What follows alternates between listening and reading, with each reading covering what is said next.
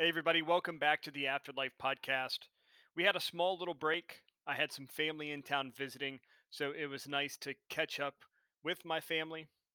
Today, I'm going to share a paranormal story with you.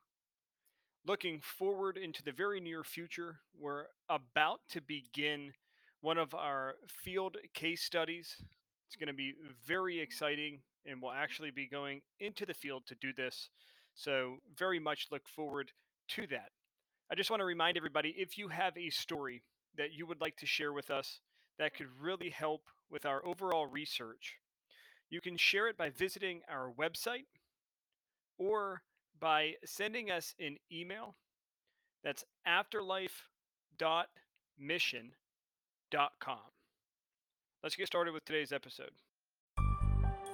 Can science and technology prove that there is life after death? What about answering the question, are UFOs real? Is there a life away from planet Earth? Join us as we try to solve two of the biggest mysteries that have remained unsolved for nearly 200,000 years. Welcome to the Afterlife podcast, and here is your host, Mark DeLuca.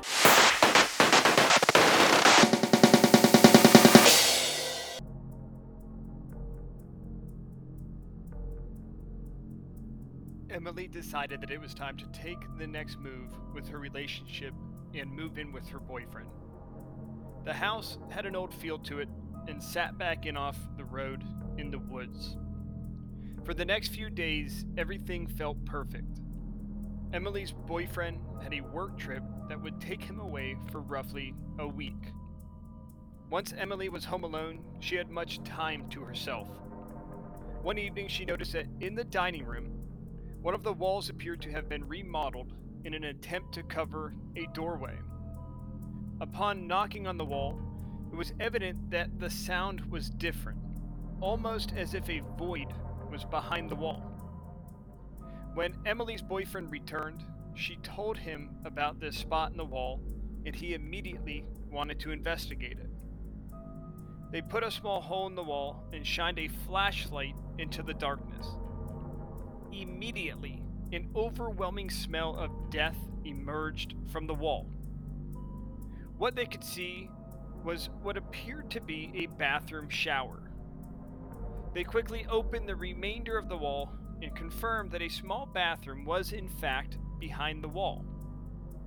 The shower drain had a small hole that appeared to drop down into the basement of the home. This hole, however, was located in an area that Emily's boyfriend did not know was down there. What was shocking was that lying on the shower floor was several razor blades. Emily and her boyfriend went down into the basement to explore and see if they could find where this hole would lead to. Once down in the basement, they found several small tunnels that led to the bottom side of the shower drain. What they found was horrifying: handcuffs, rope, and other torture devices. A nearby bucket contained what appeared to be old blood.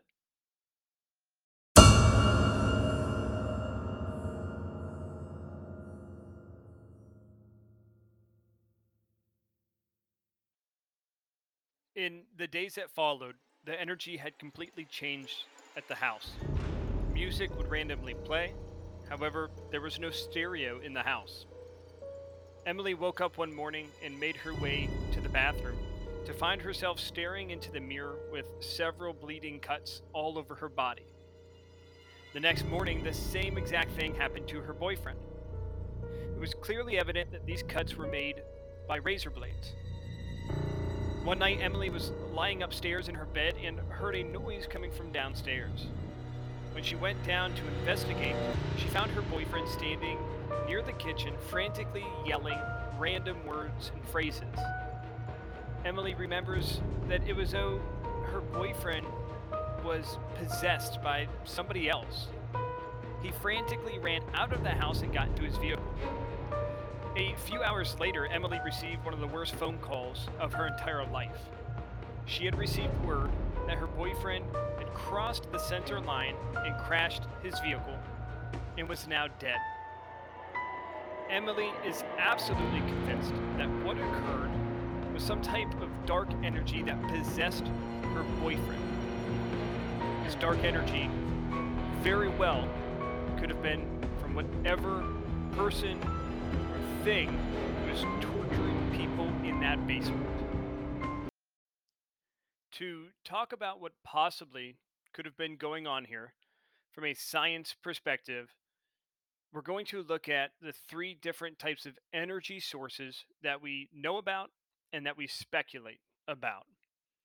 These include physical energy, emotional or mental energy, and spiritual energy. Physical energy is generated by the response of the environment that we are brought up in. There's two sides to physical energy. The first is the culture that you're raised in, and the family, the friends, the people that surround you. The second half of the physical energy are the things that you are brought up and are around. These are things like chemicals and electrical currents. These energies either give or they take from your body. The second type of energy is mental or emotional energy. This is based on electrical currents, which are stimulated by the knowledge and information that you process. This affects your neurological system, which then ultimately will affect your two different nervous systems, your central nervous system and your peripheral nervous system. Ultimately, when we zoom in at the quantum level of all of this, it's also affecting the neurons that are inside of your brain. If the mental stimulation that you are receiving is not the same as the physical energy that you possess and that you are processing, you're going to have an imbalance, which can create some issues. Now, we finally get to the last type of energy, and that's really what could be at play here with this story, and that's your spiritual energy, which is directly affected and influenced by your physical and mental energy. In theory, what we could see happening here with this story is what we've talked about in some of our past episodes. To possibly understand this, we have to really zoom in at the quantum level. What we have to understand is that in a story or incident like this that's being reported, we have our consciousness and our soul. These very well could be one and the same. In this story, there's an understanding that the soul or consciousness will continue on after your physical body expires. It could be very possible that your soul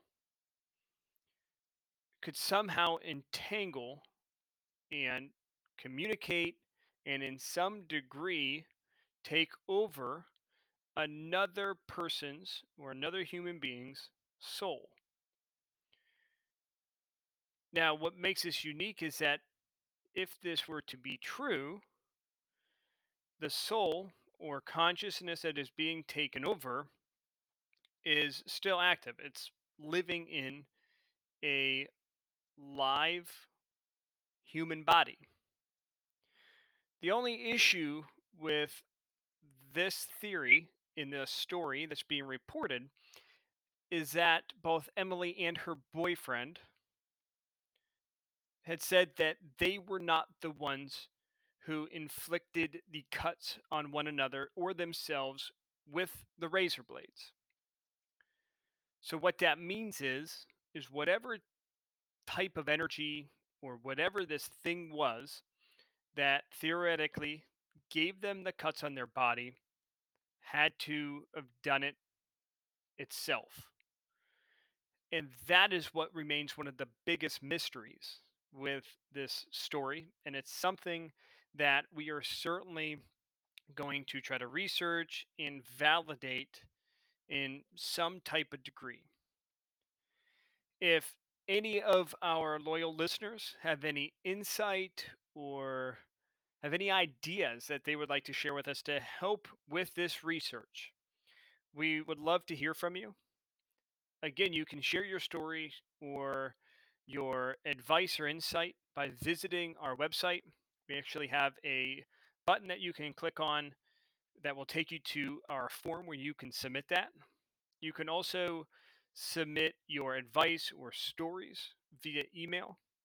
Our email is afterlife.mission@gmail.com. So, again, as I mentioned in the beginning of today's podcast, some things that you can look forward to in the very near future is that we are about to begin one of our field case studies. And this is going to be a really exciting research study that we're about to embark on. So, for now, that is it. Thank you, everybody, for tuning into the Afterlife podcast. Take care. See you